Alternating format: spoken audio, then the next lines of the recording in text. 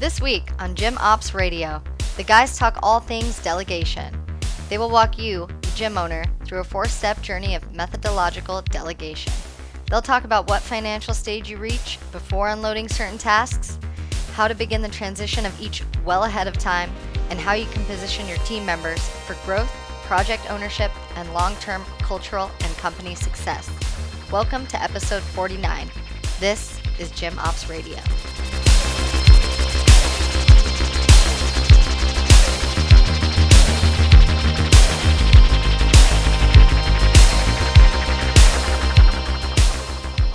Hey guys, welcome back to Gym Ops Radio. This is episode 49. My name is Brian Pritz, and I'm here with Dave Thomas. We're the owners of Performance 360 in San Diego, and today we are going to start talking about delegating. So how to start delegating in your gym, where to start, and how to afford it. Yeah, it's going to be an interesting conversation. We're also episode number 2, remote, where we're not in the same room. I have these headphones on that you gave me that they are like the biggest sets of earmuffs one could imagine. It's like Will Ferrell when he can't control the volume of his voice. I honestly have no idea how loud I'm talking right now. It's perfect. Because the headphones cover so much of my ear. So, apologies if I am screaming at any point. I'm not meaning to. No, you're coming through perfectly on my end. So it's funny because I, on the other hand, have like the smallest headset. This was a headset that we used way back when we first started the podcast, and we actually bought just like some random ones that have turned out to be some of the best headphones at every stage of the podcast. So. I'm also missing my coveted mute button. Uh-oh. As I've learned over the past 5 years of doing this podcast, it turns out I breathe like a 500-pound person. So I'm really hoping my non-talking inhale exhale just doesn't come screaming through with this fancy new headset. So anyway, so we are talking delegation today. I think it's an important episode, and as we talked a little bit off air, I think it's important to understand that every gym is going to be set up a little bit differently. We are fortunate enough to have 2 partners, you and I, obviously, and that creates a lot of benefits. It also creates a lot of challenges. But as it pertains to delegation, understand that the perspective of our conversation today is we have had the luxury of 2 people helping out with kind of 2 compartments of the business. And I know a lot of our listeners are gym owners who are operating in some sort of like sole proprietorship where they're one man or one woman show, and so they kind of have to oversee everything. So even though we're going to be talking about it from our perspective, I think it will be kind of easy to figure out, what is applicable to you specifically and maybe what isn't. So just a little bit of kind of a precursor to that aspect of the show. Yeah, you brought up a good point, like sole proprietor or LLC, topic for a different episode, but there's a lot of ways that you can structure your business. I definitely don't recommend being a sole proprietor if you can. So if you are one of those people, gym owners, that runs a sole proprietorship, I would definitely seek advice from a tax professional to see how that you can make more money from the revenue that you're generating. So just a side note, not on topic at all. So as we talk about kind of ways to delegate and things that we'll be recommending, we just want to set a little bit of tone as far as terms go so we're all on the same page with things.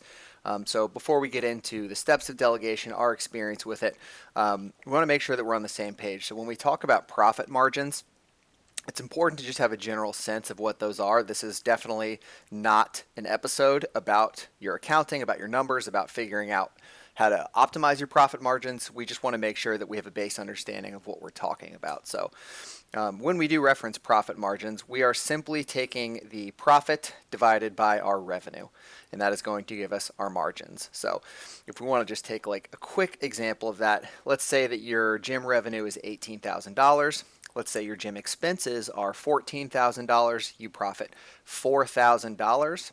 Using that equation, your profit margins are going to be 22%. That's obviously extremely general. There's a lot of different ways that places can and do calculate their profit margins. Some places, the owner is going to be paid a salary, which again, not a tax episode, but we do recommend that. We want to make you want to make sure you value your time as an owner and that it's pre-tax. And also, some places are obviously, they'll have some company expenses, car expenses, things like that, cell phone expenses that are in the gym expenses, and maybe you count those in margins, maybe you don't. So it's not to get into that rabbit hole. We just want to give you a general sense of what we mean when we say profit margins. Anything to add to that? No, just to make sure people understand that if the revenue is 18,000, expenses are 14,000, you've got a profit of $4,000, and that is divided by your revenue of $18,000. So that's how you got that 22%. Perfect. Thank you. And also, we're going to talk about tasks and projects a lot today. So we want to define a task as something that needs to be done every week is keeping the business open and successful. That could be something as simple as like your weekly programming or your weekly email directing the staff, writing on the website, something that you do every single week that is a task but that is important to the business. And then we want to define a project as something that's designed to grow the gym. So that's maybe a new revenue stream, a new part of the business you're growing. That's kind of big picture, big vision stuff that has that heavy impact on taking the gym to perhaps another level. So tasks being different than projects in that regard. And yeah, that is pretty much it as far as the intro goes. Taking it kind of into the conversation on delegating, I am really excited to talk about this today because honestly, what I really find when we do these episodes is we obviously make them to help other gyms, to promote our podcast, to get people involved with what we're doing. But every time we do them, it helps us do a better job of what we're suggesting other people to do. Do you Absolutely. find that? I 100%. Like I take notes throughout the episode of like, yeah, we do this, but we could maybe do it a little bit better all the time. Yeah, it's just like everyone it's another lesson for ourselves of like revisiting this 101, practicing what you preach, sitting down and write this. It's like, yes, I'm excited to do this because I'm also excited to kind of reteach myself important things of the business that some episodes, maybe we've lost it along the way. Maybe we can do a better job. Maybe we need to reintroduce it. But it's like every time we have been consistent in making this podcast, we've run a better operations because we're almost doing this podcast somewhat for ourselves in a sense. 100%. So when we're coming at the perspective of delegating today, I just want to say off the bat, like I want people to keep in mind the perspective of this episode. I would say as someone who delegates over the course of 10 years, I'm extremely subpar at it. And it's one of the things that I am actively like really excited about, and we'll save a little bit of that for kind of the end of the episode of different ways that we've like finally cracked that code to be able to do it in 2021. But I've just had a really antiquated view of delegating, and some things I'm much better at delegating than others. Some things I'm absolutely terrible at delegating with. And so, I don't want this episode to come across as like, here's delegating advice from, a company or a gym that are experts at delegating. That's a little bit of a different departure from some of our other episodes where I do feel like we're coming at it from that perspective. Mm-hmm. And so this one is more of, this is kind of where we recommend delegating in a general sense. This is how to set yourself up to do it. And then also sharing the perspective of like where we've been hung up on things before and where we've kind of screwed up this process in previous years. Yeah, I mean, I'm in the exact same boat as you are. As a gym owner, for something that you've spent a lot of time building as your own, it is very difficult to give kind of the steering wheel to somebody else in different departments, different tasks and stuff like that. And to be honest, it's terrifying because you know that you can do a really good job at what you're doing and what you've been doing. And so to just hand that off to somebody and say, you need to do a good job and, make sure that it's up to our expectations is pretty scary. And it's definitely a hard thing to do. Yeah, 100%. All of that, totally agreed. And it's also just the aspect of like, you're used to this being your job. So at some point, and that is one of the negatives of having a boss. It's like if each of us had a boss above us, they would come down and say, "What? You're not doing this anymore. Like next month you're getting rid of this to someone, figure out how to do it. Yep. But it's like we've never had that, so we just rely on ourselves deciding to do it, and we end up just keeping stuff for far too long. So, yeah, we'll definitely get into all that on this episode as we kind of go through the first phases of this. But the perspective of this is going to be, we talked a little bit about how we have different jobs within our company and our gym. Walking you through this kind of timeline of delegation is going to be from like the archetype of a person who is the typical gym owner, somebody who starts out, they coach all the classes, then they coach a little bit less classes, and then they move into whatever role they move into. So it's going to be from the perspective of that like actively engaged front and center owner / coach, if you will. Yep. So when we talk about delegation, obviously the first stage of it is at some point you have to fire yourself from being a coach. And so it's really important that obviously if you're an owner operator and you're coaching, in those first few years, you want to be heavy on the schedule. It's important for all the financial reasons because you're keeping your costs somewhat down, and you are limiting unnecessary overhead, unnecessary payroll to start. But it's also really important that you establish that cultural dominance, not just like your presence, establishing culture a little bit, but you need to just completely dominate the schedule in a way that is kind of a detriment for a few years later. But to the start, when you're trying to get your gym off the ground, it's just important to establish that culture and that expectation and all those standards of service and how you operate. But at some point, you need to remove yourself from that schedule. It's really, really important because, as the owner, it's like if you're so immersed in the day-to-day of the service delivery, it's really hard to objectively view how that service delivery is going because you're just naturally going to be really biased towards thinking that it's amazing no matter what because you're the one who's delivering it. So it's a dangerous place to be because you might not necessarily be able to objectively view how it can be improved or perhaps where it needs to go. And it's also just impossible to scale. You physically cannot scale a gym to kind of the next level if you're coaching all the classes and then, in the downtime or at night going and, answering emails and following up with leads and stuff like that. It's just physically impossible to get to that next phase, which is part of the reason you need to fire yourself from coaching. Yeah, and so we put together suggested timelines for this because we wanted to give folks a ballpark. This is going to be totally different for every single gym and every single gym owner. So please do not take these timelines and these suggestions with profit margins as any sort of hard line indicator. The models make that all drastically different. As we said before, having two people involved is different than one.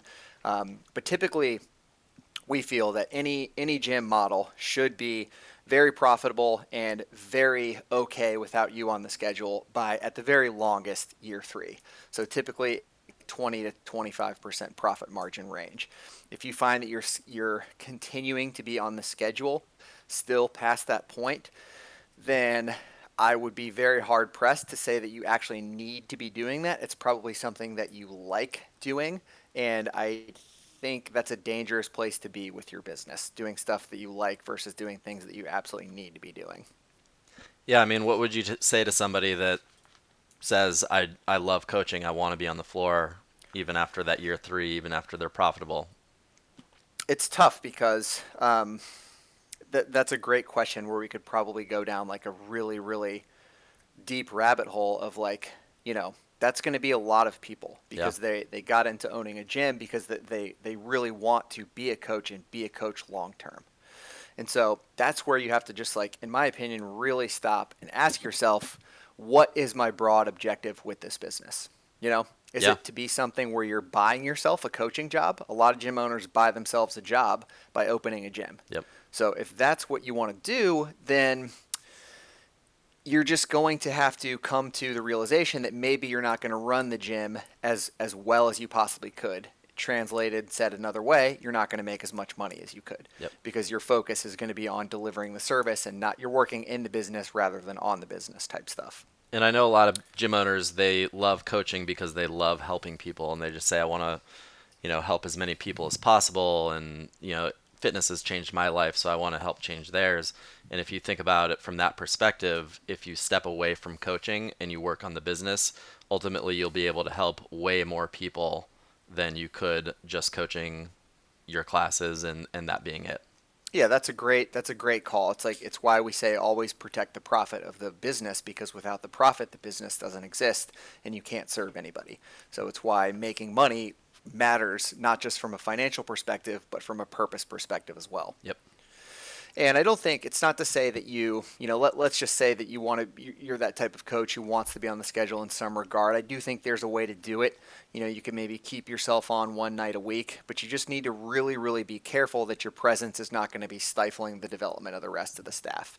You can really run into that scenario, where it's called icon status, where none of your customers or members see anybody else on staff as able to do it like you do, because you're the boss, you're the one at the top, and so everybody else kind of gets judged unfairly against that standard, and you never really let anybody else develop because your shade is covering their growth type of thing. I've never heard that. Yeah, well, it's just like it's you just gotta be careful with that stuff. Right. Otherwise it's just then that's where you come into a scenario where you can't get off the schedule because everybody is so expectant that you're the one who's always going to be delivering it all the time. Yeah. So in this stage one, firing yourself from coaching, there's a few ways to begin transitioning doing this if you're one of those folks who's just not quite sure how to begin. And it's really kind of obvious and not that difficult. The first one is to really just think about slowly reducing your coaching load.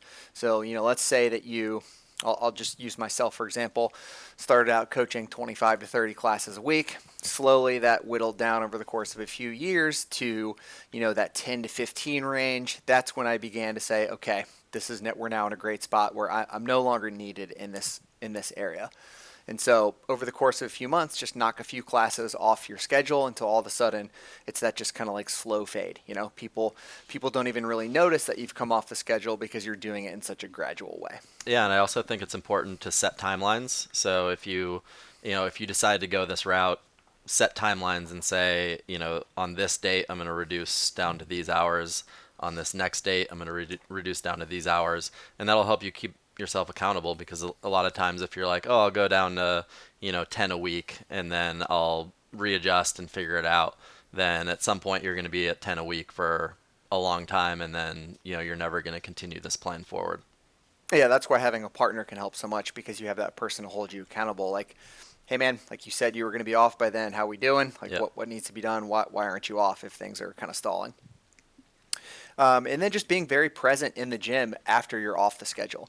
It's like you don't need to disappear from being that presence, from being that person who likes to interact with members. If you have a front desk, work the front desk, or go in, just be present, be in classes. I think a lot of coaches have that fear of like, if I'm not present all the time or if I'm not coaching classes, I don't have that ability to like really handle the communication and be involved with gym members. But there's absolutely a way to continue to keep doing that. You don't have to use coaching as the vehicle to do that. I would even take that a step further and say, if you are using coaching as your vehicle for that like communication and community control, then you're probably coaching for the wrong reasons at that point in the business life cycle. Yeah. I would also say that doing that and being very present and taking, these other coaches' classes, it shows that you trust in that new coach, and shows to members that I'm there trusting this coach, so you should too. Absolutely. And I'm going to take a quick lateral tangent. There's nothing worse you can do as a boss when you're taking another coach's class than not be visibly engaged with their instruction as a coach. Mm-hmm. Like, nothing makes me angrier than when I see a superior in their subordinates class, like on their phone during a walkthrough or shit like that. Yep. Like, that's a great way to stifle all the things that we're kind of talking about. Absolutely. And as far as how to afford this, it's obviously the big one. Like, I want to come off the schedule, but it's just if I do, all payroll is going to have to go up. That's just you. At every phase along these delegations, you're just going to have to accept that there is the chance that short term you make a little bit less money. And we'll go over why that's not scary in just a minute.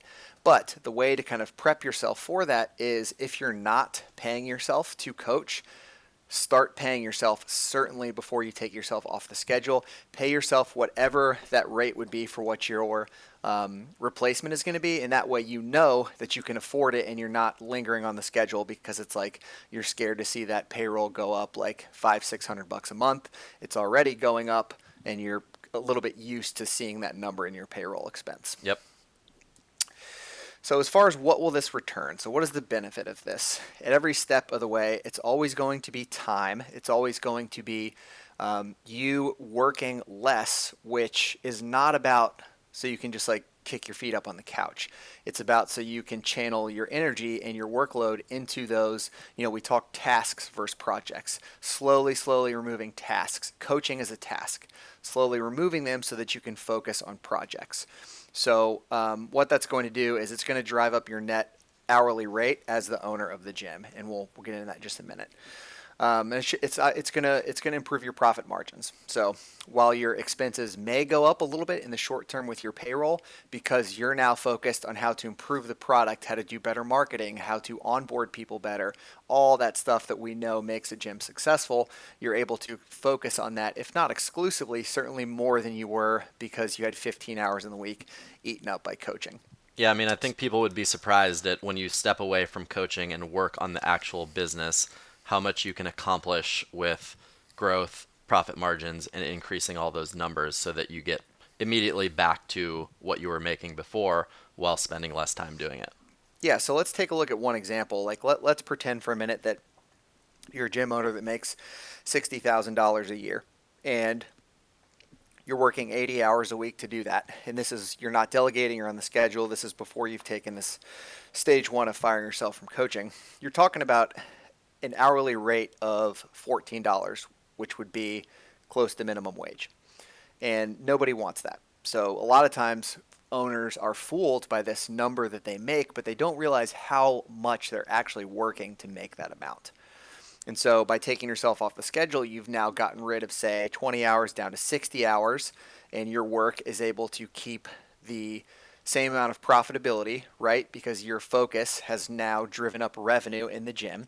So let's say after all that's said and done, you're now working 60 hours, and let's just pretend you're not even making any more money. It's still $60,000. Well, now you've driven up your hourly rate to $19, $20. So it's a step in the right direction, and that's what this is all about.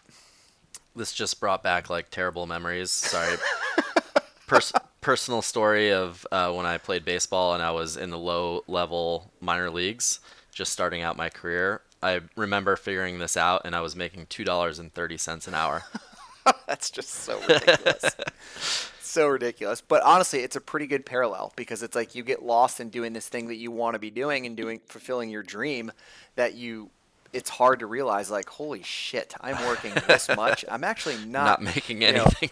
I'm not making anything. And gym ownership, like the parallels to gym ownership and minor league baseball, I think are very strong because of all the work that you do and just the very little returns certainly on the initial stages of it. Yeah, absolutely.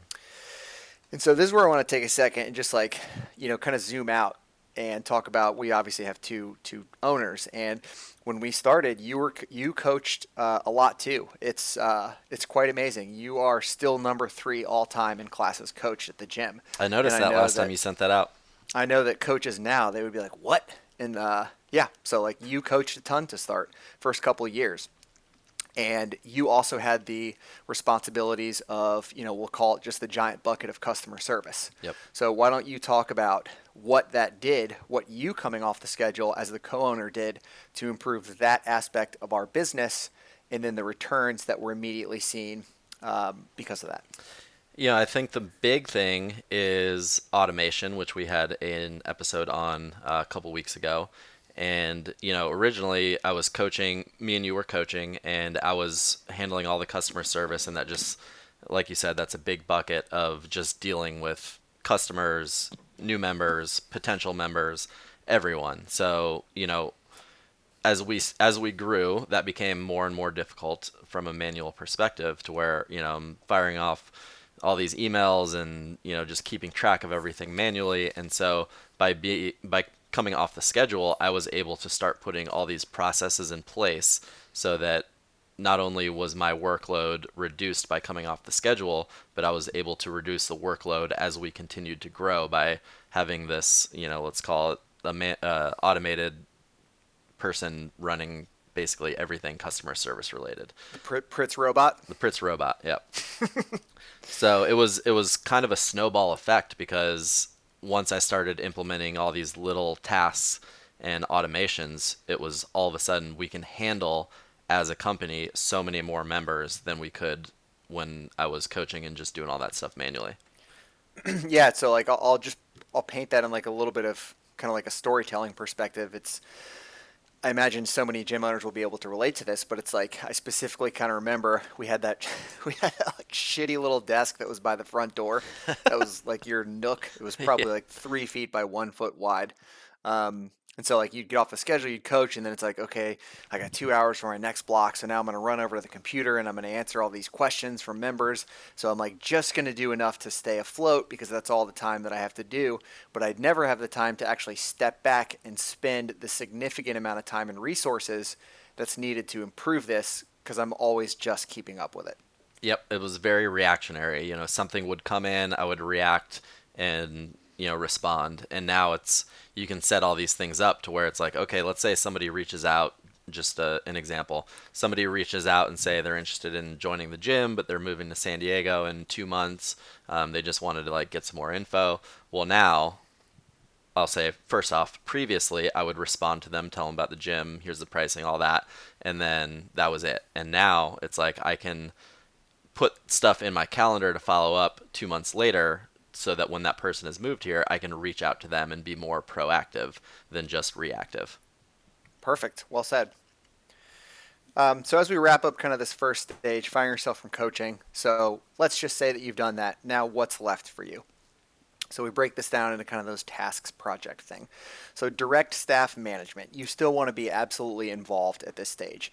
You do not want to come off the schedule to have no involvement with your staff. It's a really important part of the process for how you slowly and gradually delegate.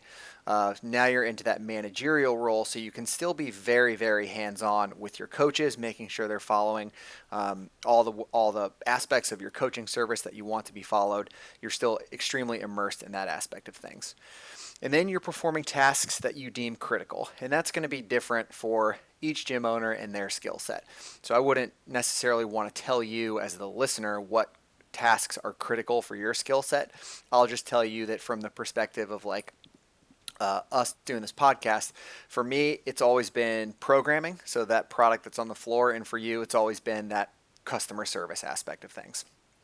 So those are tasks that we have chosen to keep for, I can now say longer than we've needed to keep, but I'm putting myself in this stage of when this happened. Those are the things that we kind of decided to keep and are appropriate for that time to still keep. Yep.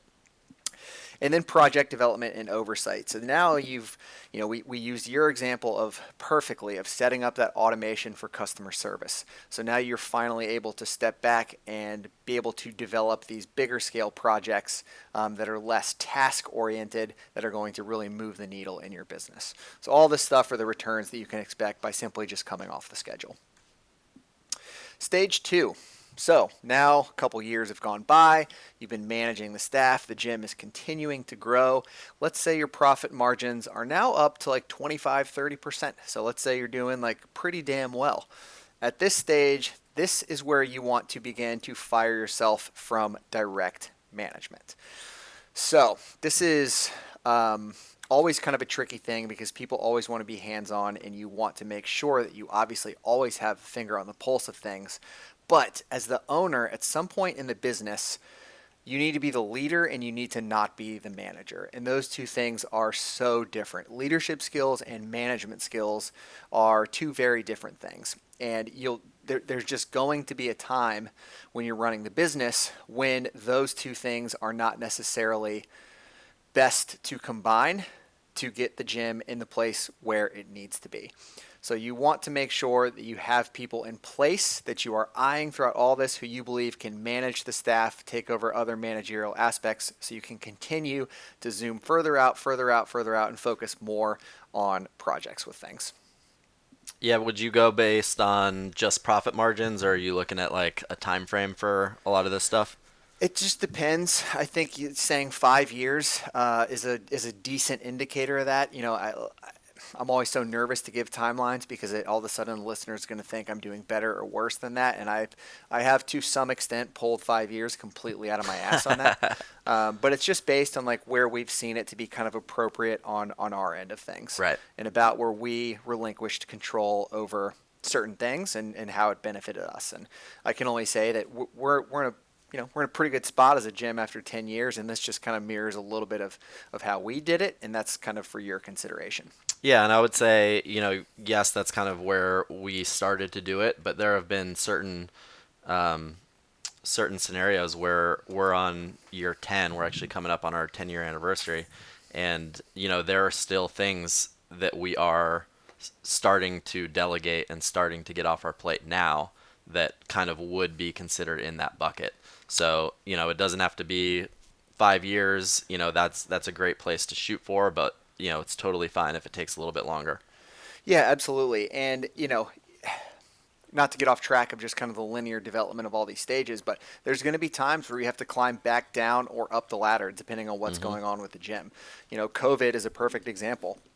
We had some staff turnover, and we had COVID hit at the exact same time. So I was in stage 4 of what I'm talking about now.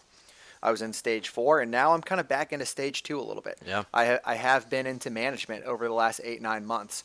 I can tell you I'm completely ill-suited for it. I don't want to be doing it. I'm not the best person to do it. And so one of the very this is so appropriate for this episode. Like, I couldn't fire myself fast enough from this role and once we found someone who we felt like was going to be an awesome fit. Right.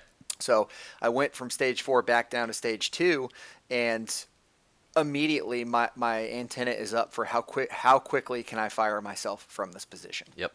And so I think it's such an important concept to understand. Just because you can do something and you can do it effectively doesn't mean you're the best person for that actual job. And so, the reason you want to do this is if you have good SOPs, standard operating procedures, then you have folks who can take this ball and run with it. Hopefully you're hiring good coaches at this point. They've stuck with you around long enough to develop, and you've seen signs in leadership, and you've seen folks who can handle this role of managing the team. If you continue to linger in it, it's just like coaching. You're now stifling the development of somebody else being able to rise up and take that over. And if you want to develop a sustainable organization and a sustainable culture, it's just really important that when you're working in the business, which is anything that's tasks, management, you just don't linger for too long, because then you're just going to smother the development of everybody else underneath you. Yeah, I would say one of the big kind of takeaways from that too is most people, yes, like salary and how much money they make is important, but what's more important in most scenarios is the ability for people to see growth, development, and kind of their job move into things that they're passionate about. That's way more important to most people than just, here's how much money I pay you. And I'd take that a step further and say that your opinion on that is actually fact. There's research after research with employees across multiple sectors that prove that to be a fact. They want places where they feel autonomy. They want places where they have control over their day and not just executing, like we said, tasks. Mm-hmm. And that is, again, I don't want to go into a tangent, but that's what we're just pumped about to close this episode out in 2021. What we're excited to be doing a lot with key members of the staff and opening up opportunities and giving folks all these opportunities that go hand in hand with the delegation that we're talking about. And so, this is a little bit your field with the firing yourself from management. How do you start transitioning out of that specific role? So it's going to operate on the assumption that you have someone in mind who's going to do a really good job. The first and most important thing is you have to have SOPs, standard operating procedures. If you have not outlined, here's how a class needs to flow. Here's what the closing checklist looks like. Here's what you do when you open the gym.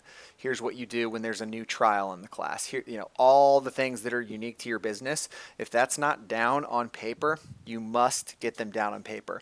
Otherwise, the person who's taking over from you is going to have no idea how you want them to do that job. And there's a very big difference between, yes, people who work jobs, they want to have autonomy over it, but they absolutely want direction as far as how to achieve what the objectives of the position are. Mm-hmm. And so if you're not giving people direction, you're essentially sending them out into this job without any sort of clear expectation. You're just saying, okay, go do this.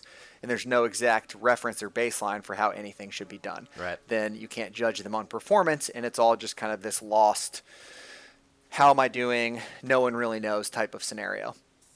People get really intimidated by the thought of creating SOPs, but I promise you they're not difficult. I have a kind of a strict rule where if I can't fit it on one page, then it's not clear enough. And so I'll go back to square one until I can get it on a single page. I like that. It doesn't need to be complicated either. A lot of times folks sit down and start to write this and they almost overcomplicate it because they want it to be like this systemized science. And I was definitely guilty of that when I first got into management about 7 years ago. Is it was just like, do less, do a lot less. Like, you don't need to say all this. This is not needed. Give people the main principles of what need to be done, and they are more than competent enough to do it and interpret it and make it successful. Yep. And so, yeah, clear SOPs, clear expectations for the roles. Where I've screwed up a lot in the past is failing to do the expectation portion of it. And I think it was just a failure of also tying in those SOPs because it's like you don't want to seem like this overbearing boss. And then it actually takes you a few years to realize, you know what, giving clear direction is actually in everybody's best interest long term. Absolutely. So I can't stress that part enough. And then, yeah, as far as what will this return, you fire yourself from management. Okay, great. How am I now going to be more successful with the gym? How's it going to do better? How's it going to make money? Same concepts as it was in that first stage. You are now going to be removing even more tasks. So scheduling every week, managing the staff, going to their classes, observing their classes. Maybe programming is involved with that as well. That is going to free up so much more time to continue to pull down those tasks and increase your time for project development, project oversight, and increasing those revenue streams. So you should absolutely be able to go up another 2 to 5% in your profit margins with your focus now even on more of the business development side and less on the actual service delivery, because now you have a manager for that service delivery. Yeah, and the beauty about that is you can start to unload things that you either are not good at or just don't want to do. And, usually when you don't want to do something, you're not that great at it. So, we've talked about this before, but we got lucky when we became business owners together is that we didn't really realize it, but we had totally opposite skill sets, and it kind of aligned throughout the development of this business to work out perfectly. But most people don't have that. So when you start hiring other people and start moving people into roles, you really want to start giving them things that you're not very good at so that you can focus on the things that you are really good at. Totally agree. I just want to say, I don't necessarily agree that we have opposite skill sets. I think we have complementary skill sets. Okay. It's like when I think of opposites, I think of like oil and water, like they just don't mix. Yeah. But it's like your perspective and my perspective, they always end up doing like a little dance until it ultimately nets out in the best decision. But we never like clash over that. And I think if we were like total opposites, we would clash. Yeah. But we just have like a little bit of a different perspective. Yeah, that's a good point.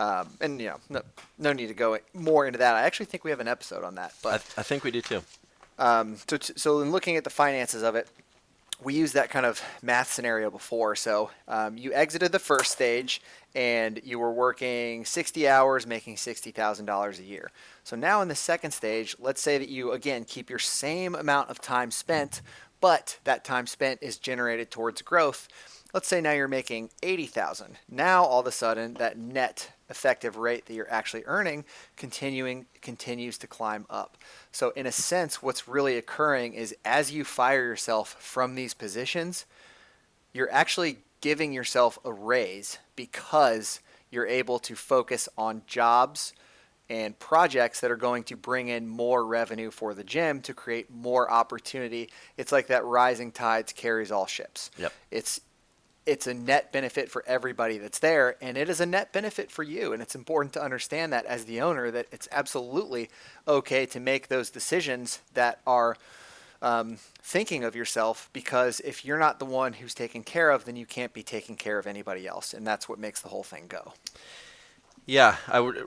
Real quick, I wanted to go over an example. So, this is one thing that we saw a very specific number increase on our business.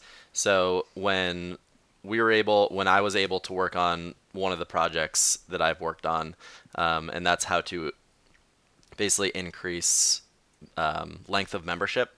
So at one point we used to have a 6-month contract, and we changed that to a 6-month minimum, changed the wording, and just kind of set the expectation for members a little bit differently, just presented it a little bit differently.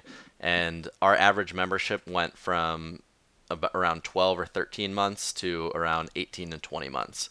So, let's just say an average membership's $100 for this example.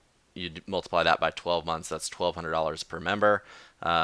If you do that by an increase to 18, we're talking about $1,800 per member. So we just upped the average membership value by several $100s by just working on one project to increase membership length. That's outstanding. It's a great example, and it's another, you don't get the time to ever do that if you're still immersed in the actual day-to-day tasks. Absolutely not. And I think everybody listening has just that one thing they know in the business that needs to be fixed, but they can never do it.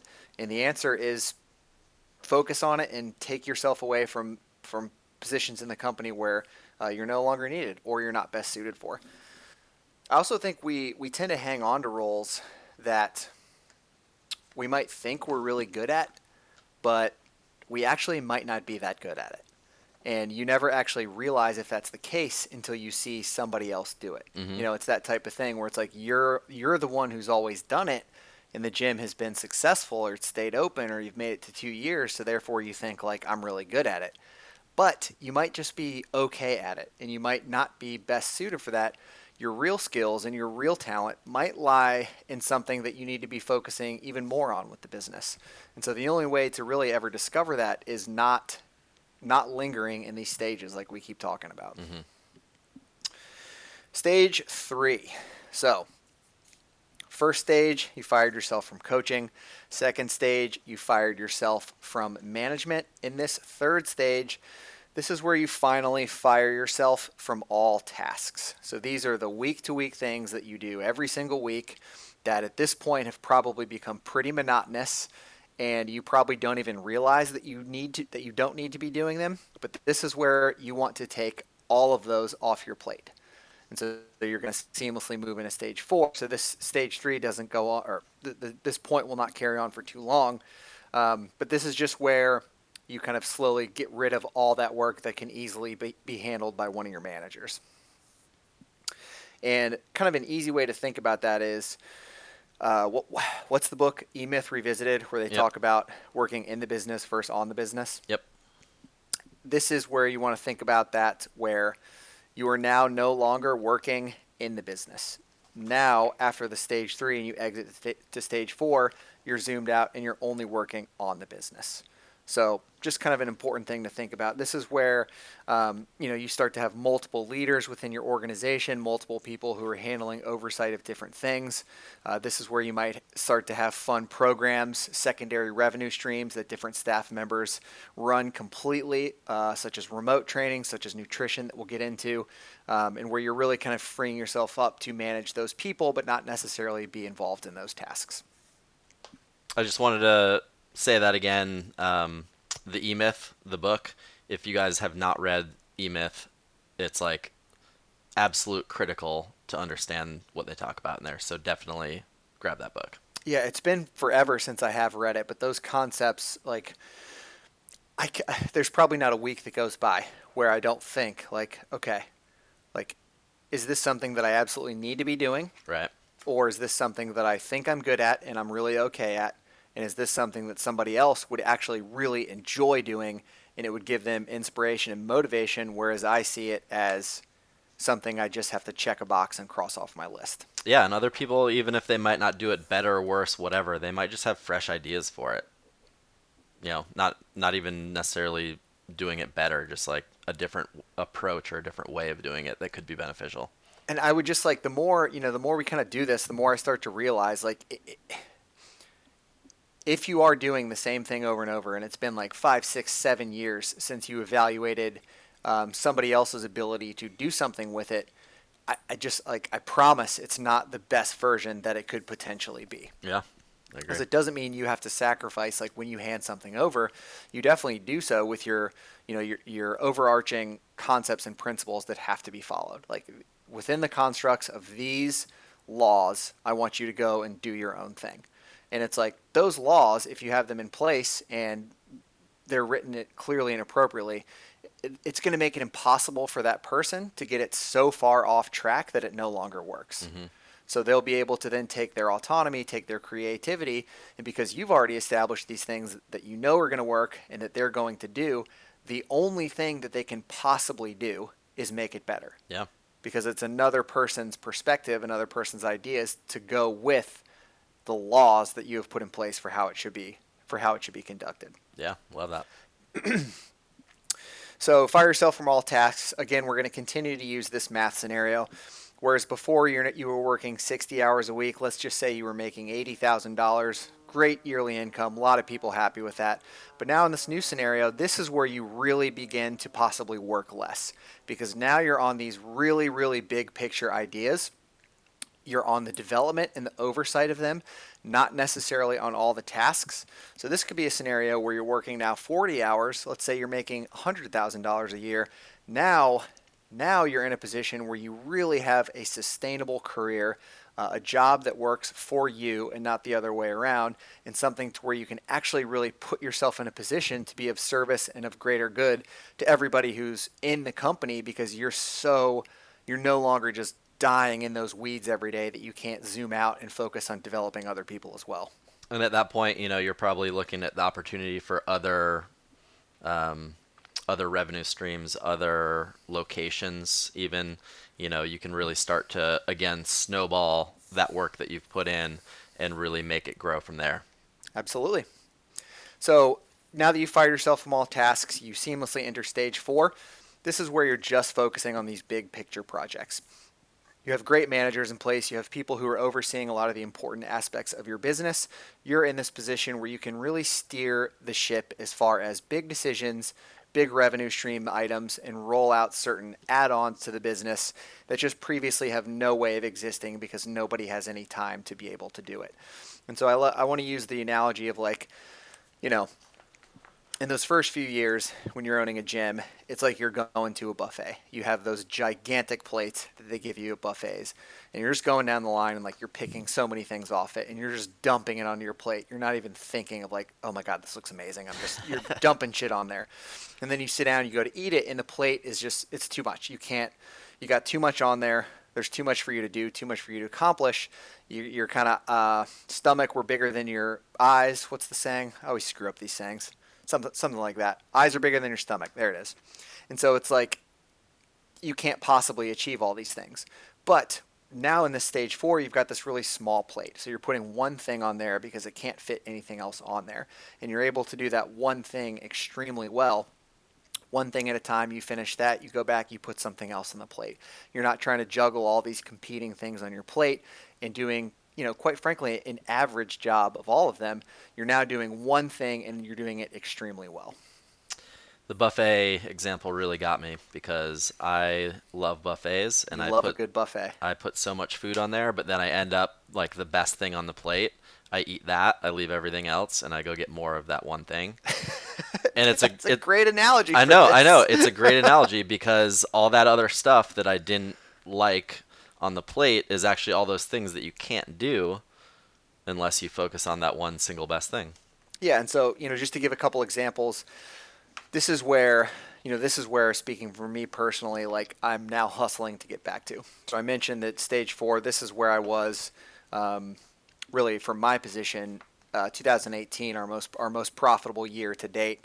That was where I was in this role, and I'm not saying that that's because of that. I'm just saying that you can't ignore that correlation, and I Yeah, think it's best 100%. when somebody who is in a position of leadership is in this position and not working on the tasks. Yeah, that And so this is where I really hope to get back to in this stage, and where I think I'm pretty close. Um, we've got all sorts of cool things lined up. Like we finally were able to roll out our nutrition program, and so a good example of that is like because I put myself in a position where I can roll this out. I will co-create the program and put the nuts and bolts in place. But now we have a nutrition coach who is actually running it and managing it. They get a revenue share of the program, so they feel motivated, they feel inspired, and we can be hands off of it because we're able to create it and put it in place, but we don't have to service it. We don't have to perform the tasks. We have people who are better suited for that who can do a better job with the program. And so, we have things like that too with remote training, a couple different aspects and arms of our business that we're hoping to be able to continue to kind of test that concept and give people autonomy and ownership over certain things. Yeah, I mean that's really important. We're coming up on year 10, like I mentioned, and we're just getting some of these big picture items in place. And I know nutrition is a great example because a lot of gyms start out with in-gym training and nutrition like right off the bat, and I don't know the answer. Maybe they do great jobs at both, but I would venture to guess that both programs suffer a little bit if you start out with trying to do all of that at once. I don't know if the way that we did it is great or not. I know that it's something that we've wanted to do for years, and we just finally have been able to implement it this year. So I'm really excited to see how that goes. I totally agree. It's like I would not do things differently at all. You and I are both very big believers in focus on your core product until it's just absolutely amazing and it's filled to the brim. Yep. Once that is in place, then offer folks more things. Yep. And you could knock us for being 10 years slow on that. I would take the other route and say that's probably why we're in a position where we are, because we were just relentlessly obsessed with making that group fitness class experience as good as it can be. And now that we're in this position to where people are taking it over, it's just because the core is so intact, it puts a lot less pressure on these programs. Absolutely. And that's a really good segue into mistakes that we've made with delegating, which I think are going to put a lot of this into perhaps some helpful context. Number one mistake that I know both of us have made, continue to make, and one that I always continue to make. I will still make it. What's that? I'll probably still make it even after all that. Yeah, and it's like it's hoarding. It's just hoarding tasks that, we've already alluded to it a few times, that you get in your head that you're like the only person who can do this because that's what made you successful. So of course nobody else can do it as good as you can. When I just think that that's crap, and I have to call myself on that all the time to make sure that I don't get stuck into this lane of thinking that I'm the only person who can do something, because it's contradictory and it's counter to everything that we're suggesting that people do, and everything that we try and do is when we get stuck in this hoarding pattern. But it just shows how it's so hard to do it. It's very difficult to do.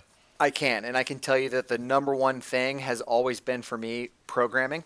I was very, very reluctant to give that up a few years ago. It came back into my lap for the last year, and we're fighting a pandemic. We're half outside, we're half inside. There's a ton of different variables that you have to factor in, blah, blah, blah, blah, blah, that everybody is dealing with. And now I'm in that position where I've like kind of finally called my own bullshit on this and been like, you got to give this up. You got to give this up to somebody who's going to be energized by this, excited by it, because you are just checking a box at this point and you no longer enjoy it nearly as much as you used to, which automatically means you're not going to be the best person for it. So that's when I'm like, yes, time to do my favorite thing in the world, which is fire the shit out of myself from something. And for you, one of the big things we're working on is getting rid of a lot of the customer service stuff. So why don't you talk just your perspective on that and your fears and what you're trying to do and all that. Yeah, I mean, I won't go on a tangent of MindBody. We will never run commercials for MindBody on this podcast. While they do some very good things, they just are a nightmare. So I always look at that as like, everything, all of the accounts, all of the scheduling stuff, it's run through MindBody as a software.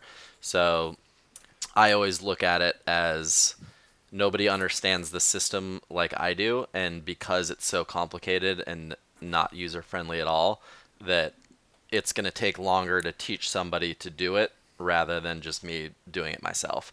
So that's one thing that I'm just like massively guilty of. We have a coach, Coach Mark, who I have started to pass along a lot of my tasks of customer service, account management, memberships, trials, all that stuff off to him. And once I started doing that, it was like, wow, he can figure it out. He's a smart guy. Like, this is not hard at all. And so I've slowly been handing him off, little things here and there as his time allows, and he gets good at that stuff. And it's always one of those things that after you do it, you're just like, why did I not do this earlier? It's so true. And, going back to that hoarding thing, like I was guilty of that today. Mark hit me up with something that was broken in the gym, and I was like, cool, like I'll head over there tomorrow and figure it out. And he was like, okay, you want to just like tell me what I should do to fix it? And I was like, yeah, I should. Yeah. So I gave him a few options to look into it, and obviously we'll check back in with him to see how it went. But for me, hoarding is probably my number one biggest issue. And it just goes to support something we talked about earlier. For what exhausts you now is going to energize somebody who's never done it before. Everybody wants to grow and they want to continue moving upward. And while a certain task for you might be something that's downward, it's just because you've been doing it for a decade. For that person, that still represents upward mobility within the company. Really they want to good be able point. to take on something else that's new, something that's challenging. Like, yeah, fixing a rower like makes us want to cut our wrists at this point in time. But it's like for somebody who, I never like using names on this, but like Mark, who's doing this job, there's all sorts of things that he's just so hungry to do, and he wants to do, and he wants to grow, that we're always like, oh, he's not going to want to do this. Like, we don't want to give him this job. Like, this job sucks, but it's only because we're burnt out from it. Right. And so it's like he's not going to view it through that lens, and thus we can't project that lens onto how he might view it. Yeah, I mean, he views it as another thing that he learns how to do, and another task that he can acquire. Definitely. And one other mistake that I am incredibly guilty with is just having an extremely antiquated view of delegating. And so what I mean by that is like I have all these things that I would love to hire somebody to do. And we've never done it because we have this notion of like, okay, hiring someone to do this means we have to pay them $60,000 a year, and they come in and they do this singular job.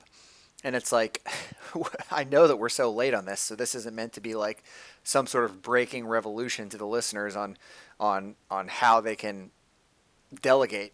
But it's like you can pay for stuff a la carte with really good people.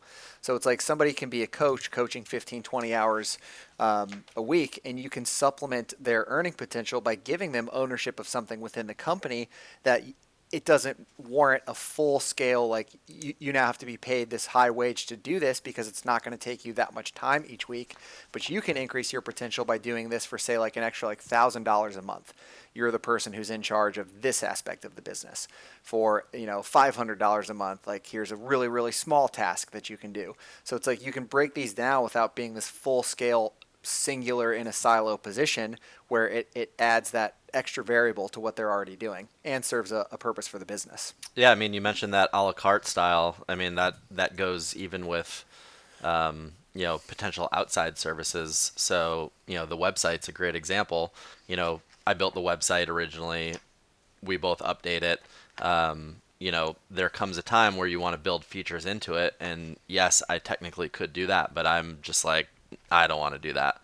And so you can go to sites and places to find people who can just do that project for you, and they'll do a great job at probably a cheaper price than you would do it spending your own time on it. And that's just a one-time thing, outside company, done, move on. So I think that doesn't always have to be like somebody internally as well. Yeah. And I'm just like that. That's one of the things that really excites me the most about where we're headed in 2021 is like we have all these, a lot of different coaches and a lot of different team members continuing their very important role as a coach, but they're taking on other aspects of the business that they have complete autonomy with, that they can take and run with, that really kind of energizes them, because just coaching can get a little monotonous for folks. Yeah. And this also pays them more money, gives them more responsibility. And I always hate when the gym feels like in a position where it's like you and me and everybody else. Like, I cannot stand that. And crisis mode, COVID mode, we've had to do that to get ourselves back to square one.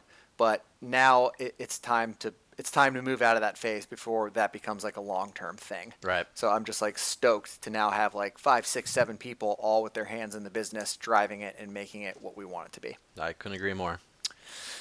Mistake number 3, not setting clear enough expectations or being too passive. So this is one that I've definitely been guilty of before, especially when I was a first-time manager, is like I want to come across as like cool, and I don't want to come across as meddling in what you're doing too much.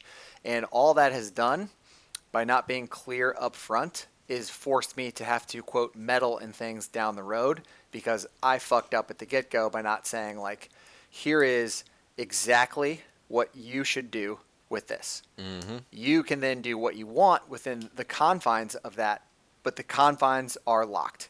You do not have control over that. You have control over the creation of it within these parameters, but here's the parameters. Yep. And so, we talked about that before. It's just like the SOPs and setting clear communications to everybody. But that part is just extremely, extremely important. We all, as human beings, do much better with an assignment when there's a clear outcome that you should be reaching with that assignment. Yeah, I would say you mentioned this earlier when we talked about this as well, but the recipient of this task, project, whatever you want to call it, appreciates that. They don't want, I would imagine they don't want total control with no boundaries, no set expectations at all. They want some sort of direction, and then they can take it and run from there.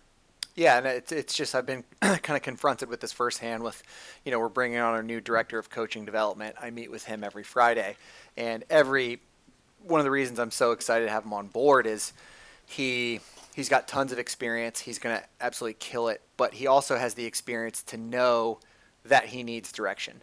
And so it's not about him saying, teach me what I don't know. It's, what do you expect out of this, so I know that I'm delivering it in my way, but that it supports what the expectation for the position should be. Absolutely. And so it's just going to net out this execution of the position that I'm extremely, extremely excited about, because we've been very clear and direct up front about what the expectations are. So, that part's really important. Cool. And then the last one is, I'm so guilty of this. It's just like viewing everything through that apocalyptic lens, worst case scenario. Like, well, if we spend money on this and we get it off our plates and we assign it to someone who can do better, then, that's going to cost us $2,000 a month to start. What happens if like revenue drops or like a bunch of people cancel and like shit just goes totally sideways? Now we've overextended ourselves in the expenses and the gym's going to go out of business. And like, that's not once ever happened. Right. But it's like 10 years in, it's still just so impossible to shake that lens of like, it's just that like samurai mentality of like live every day like you're going to die on that day. And it's kind of an unhealthy place to live in if you don't ever really just trust that the business is going to be okay, and trust that the people who you're giving tasks to are going to do a great job of doing it if you're doing all the things that we've outlined. Yeah, absolutely. So those are my big mistakes. I don't know if you have anything to add on top of that. Not specific mistakes or anything like that. I'm pretty much perfect in everything that I do. Just kidding. Actually, on the apocalyptic lens, I totally agree with you. However, I don't think it's bad to plan for potential bad scenarios. So if you're working on a project or you're working on a major operational change or whatever it is, I don't think it's bad to spend some time and project out potential outcomes of that if it were to go not as planned. and have certain steps in place to say like, okay, if this happens, here's what we're going to do to fix it in that scenario. Great call. Good stuff. That's it. Is that a wrap? That's a wrap. I don't have any Awesome. other good movies or quotes or anything like that. No Batman references? That was a killer reference, though. Not for this one. And just you were spot on with it. I listened to that episode the other day to make sure, obviously, the new sound came out right, and I was like, damn, man, it's powerful stuff. I'm a one and done kind of guy. It's like George Costanza, leave on the high point, Exactly. never come back. Awesome. All right, guys, thanks so much for listening. We will catch you next time. Goodbye.